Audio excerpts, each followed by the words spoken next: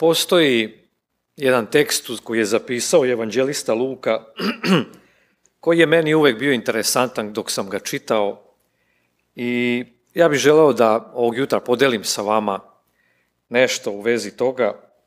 Možda ste vi već slušali o tome, ako jeste, evo, čućete ponovo, a ako niste, bit će mi drago da mogu da podelim sa vama ovaj tekst. A Gospod reče, kakvi ću kazati da su ljudi ovoga roda? I kakvi su? Oni su kao deca koja sede po ulicama i dozivaju jedno drugo i govore, svira smo vam i ne igraste, žali smo vam se i ne plakaste. Dakle, vrlo zanimljiv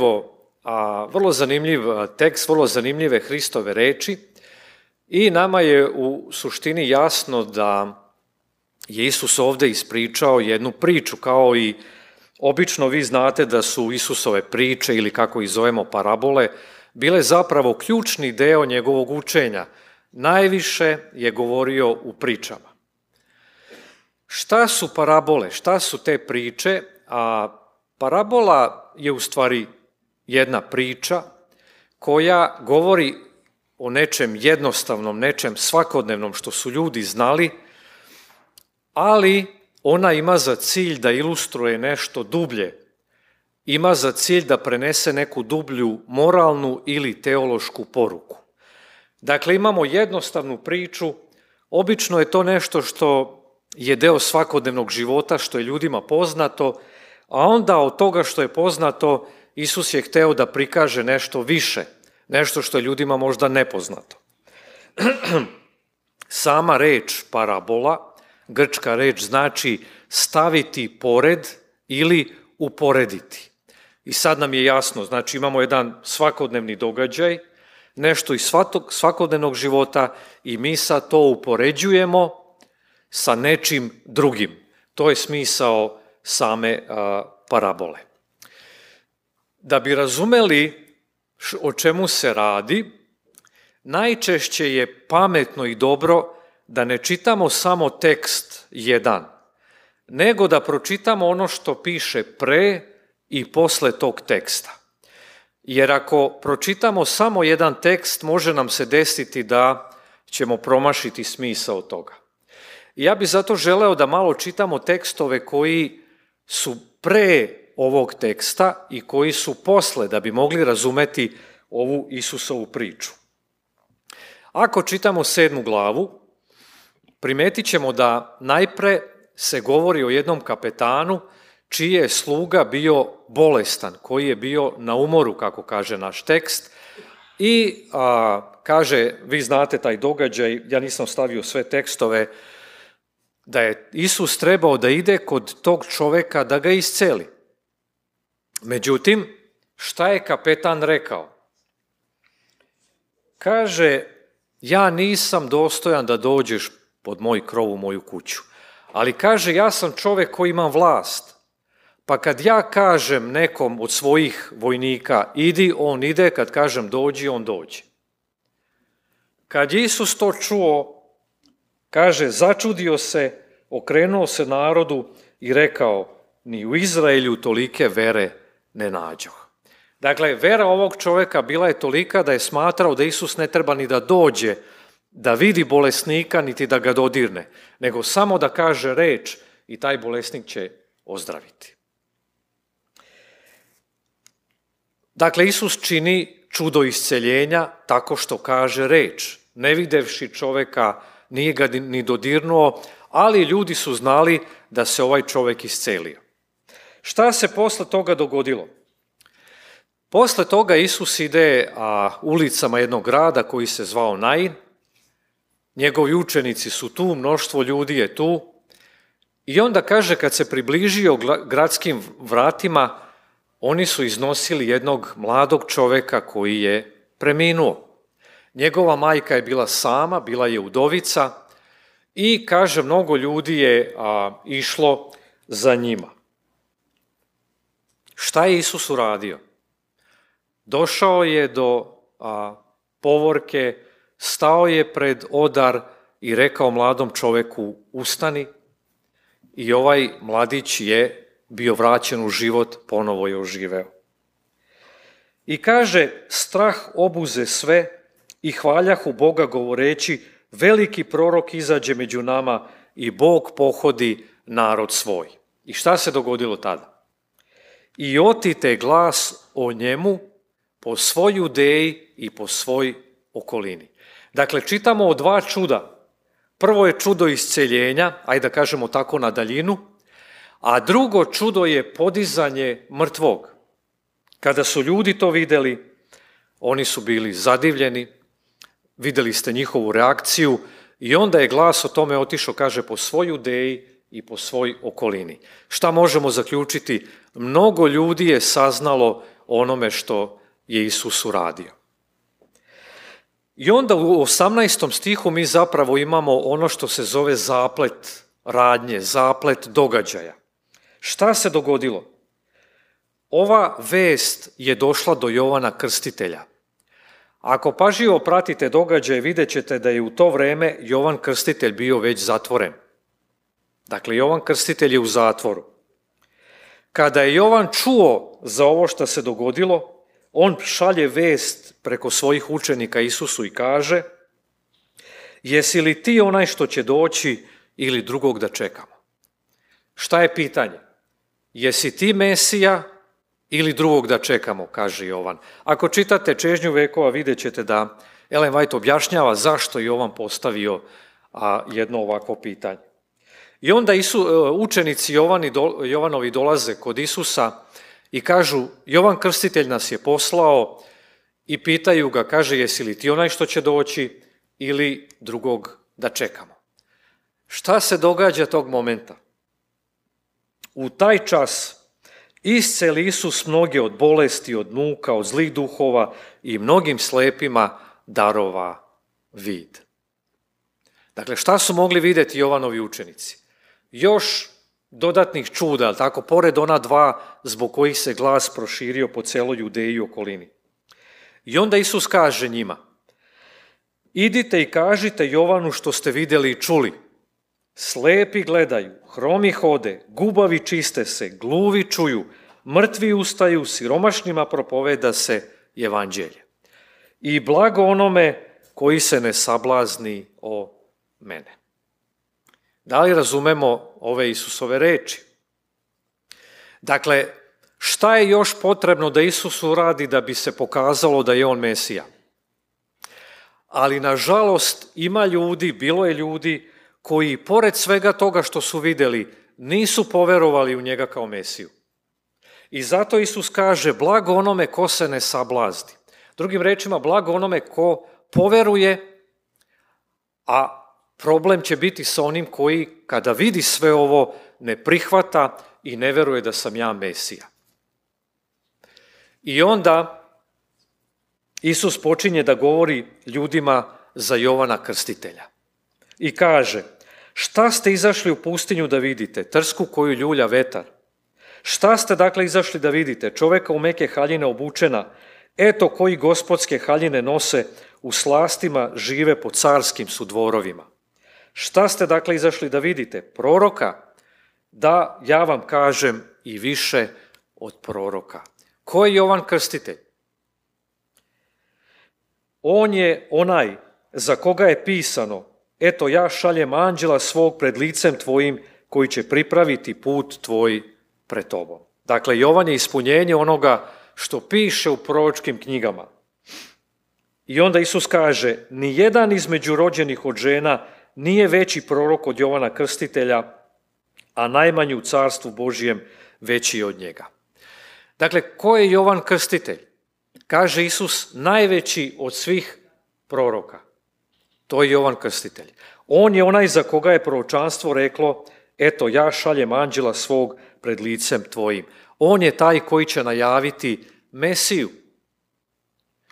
I sada dolazimo do ključnog teksta da bi razumeli Isusovu priču o deci. Pogledajte ove reči. I svi ljudi koji slušahu i carinici opravdaše Boga i krstiše se krštenjem Jovanovim. Dakle, imate Jovana Krstitelja koji je došao i koji je propovedao ljudima da se pokaju.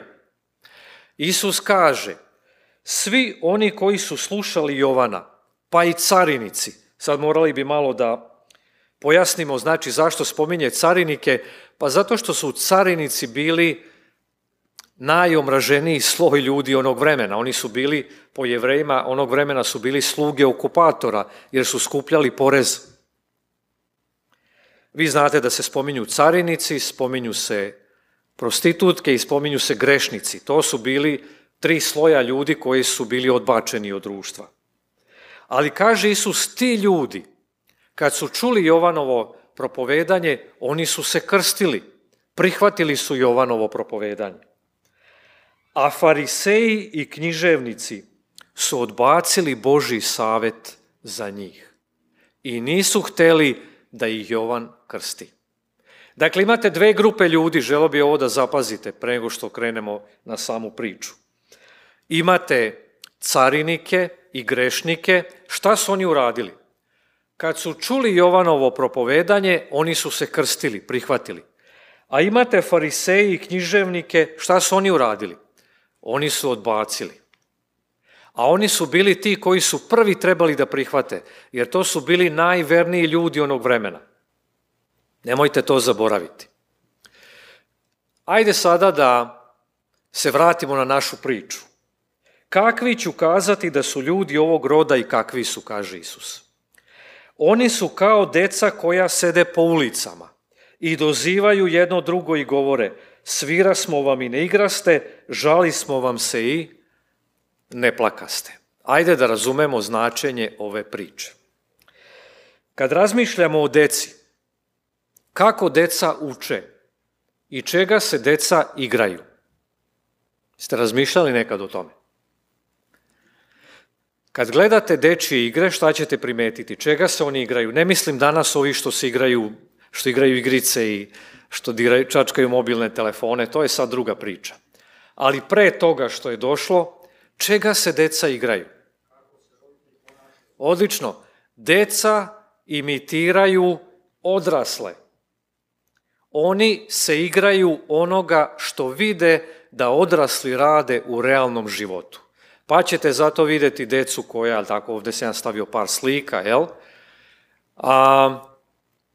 Dakle, deca koja spremaju hranu, oni ne znaju da spremaju hranu, ali oni su vidjeli da to rade majke, jel tako, bake, i onda imitiraju, igraju se, ili, na primjer, voze automobile, male automobile. Zašto deca voze automobile male?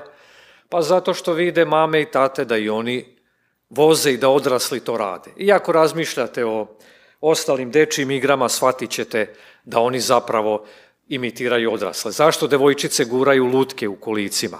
To sam retko video u ovo vreme, ali nekada kad sam ja bio dete i kasnije, to je bilo normalno, jel? Ili dečaci se igraju rata, na primjer, tako dalje i tako dalje. Dakle, sve je to imitacija onoga što rade odrasli. Sada u priči imamo 2 grupe dece. Dobro? Prva grupa dece su oni koji predlažu igru. I oni kažu, mi smo vam svirali, i kažu, mi smo vam se žalili. Druga grupa dece u priči su deca koja treba da prihvate igru. Oni kažu, mi sviramo, prva grupa dece kažu, mi sviramo, sad ova druga grupa dece treba da prihvate i da počnu da se igraju te igre. Druga grupa dece kažu, nećemo da se igramo ni kad svirate, ni kad se žalite. Dobro? Moje pitanje, koje su to igre predlagala deca? Čega su hteli da se igraju ona prva grupa dece?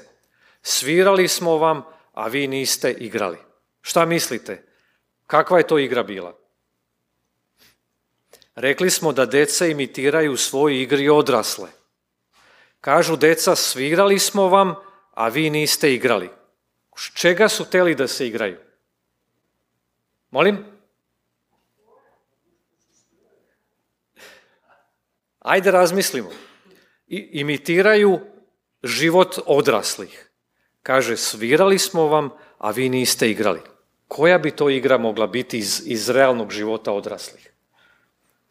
Žalili smo vam se, a vi niste plakali. Koja bi to igra mogla biti? Ajde da vas ne mučim. Ako pročitate malo druge prevode, onda ćete naći ovako nešto. Svirali smo vam flautu, a vi niste igrali ili plesali.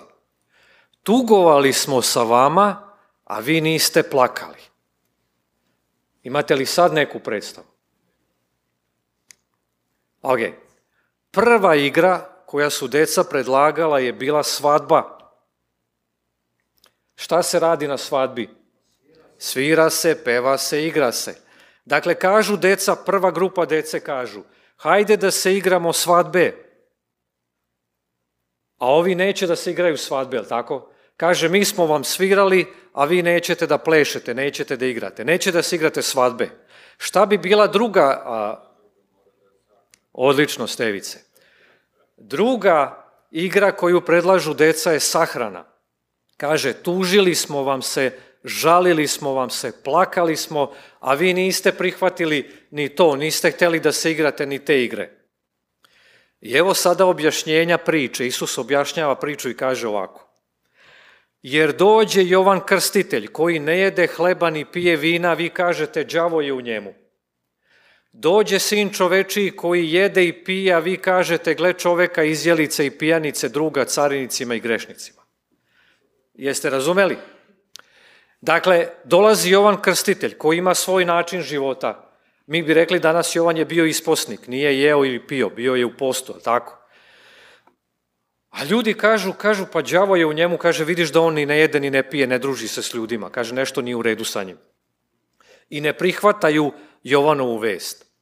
Dođe Isus koji i jede i pije i druži se sa ljudima, a oni kažu on je drug carinicima i grešnicima. Jeste razumeli ovo? Dakle, ni jedno ni drugo im nije odgovaralo. Ni Jovan koji je ispusnik, niti Isus koji se družio sa ljudima. I opravdaše premudro sva deca njezina, kaže Isus. Deca mudrosti su prihvatili i Jovanovo propovedanje i Isusovo propovedanje. Kako ih Isus predstavlja kao decu mudrosti. I evo da zaključimo. Dakle, deca koja predlažu da se igraju svadbe predstavljaju Hrista i njegove učenike, koji su propovedali radosnu vest evanđelja. Deca koja su predložila sahranu predstavljaju Jovana Krstitelja i njegove učenike koji su propovedali da se treba kajati. Deca koja neće da se igraju ni svadbe ni sahrane su književnici i fariseji koji nisu bili zadovoljni ni Jovanom ni Isusom. Dakle, oni su imali primedbu i zamerku i Jovanu, a imali su primedbu i zamerku i samom Isusu. Svirali smo vam svadbene pesme, a vi niste igrali. Pa smo onda svirali pogrebne pesme, a vi niste plakali. Isus kaže, šta god da uradimo, Jovan Krstitelj ili ja, vi nećete da verujete. Ne sviđa vam se ni Jovan Krstitelj jer ne jede, ne sviđa vam se Isus jer jede i pije. Jovan je bio kritikovan što je usamljenik i ne učestvuje na skupovima. Isus je bio kritikovan što je išao na zabave i mešao se sa ljudima kao što su carinici.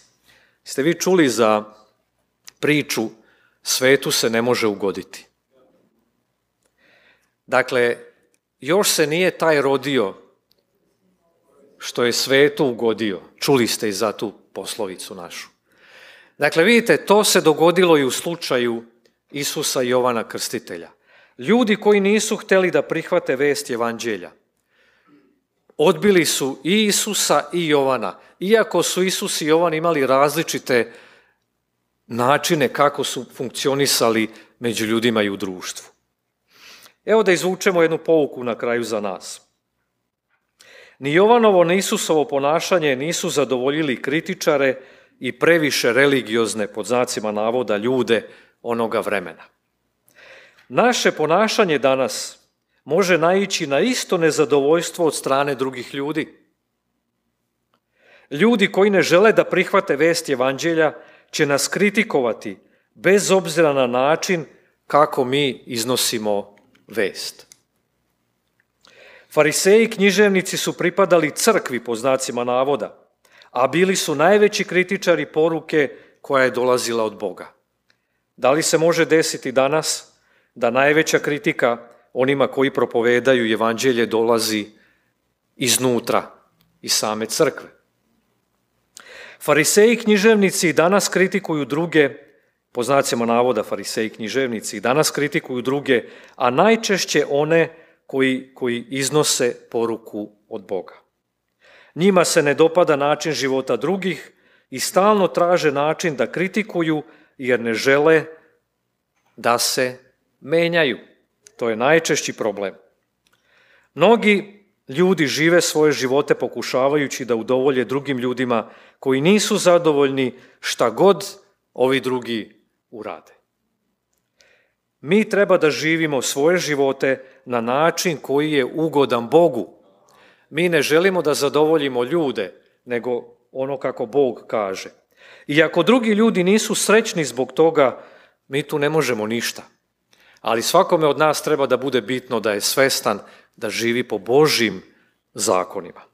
I zato moja poruka na kraju svima nama, nemojmo biti kao ona deca koja neće da se igraju ni svadbe, ni sahrane. Ako dođe vest od Boga do nas, prihvatimo ono što nam Bog kaže preko ljudi koje je On poslao. Amin.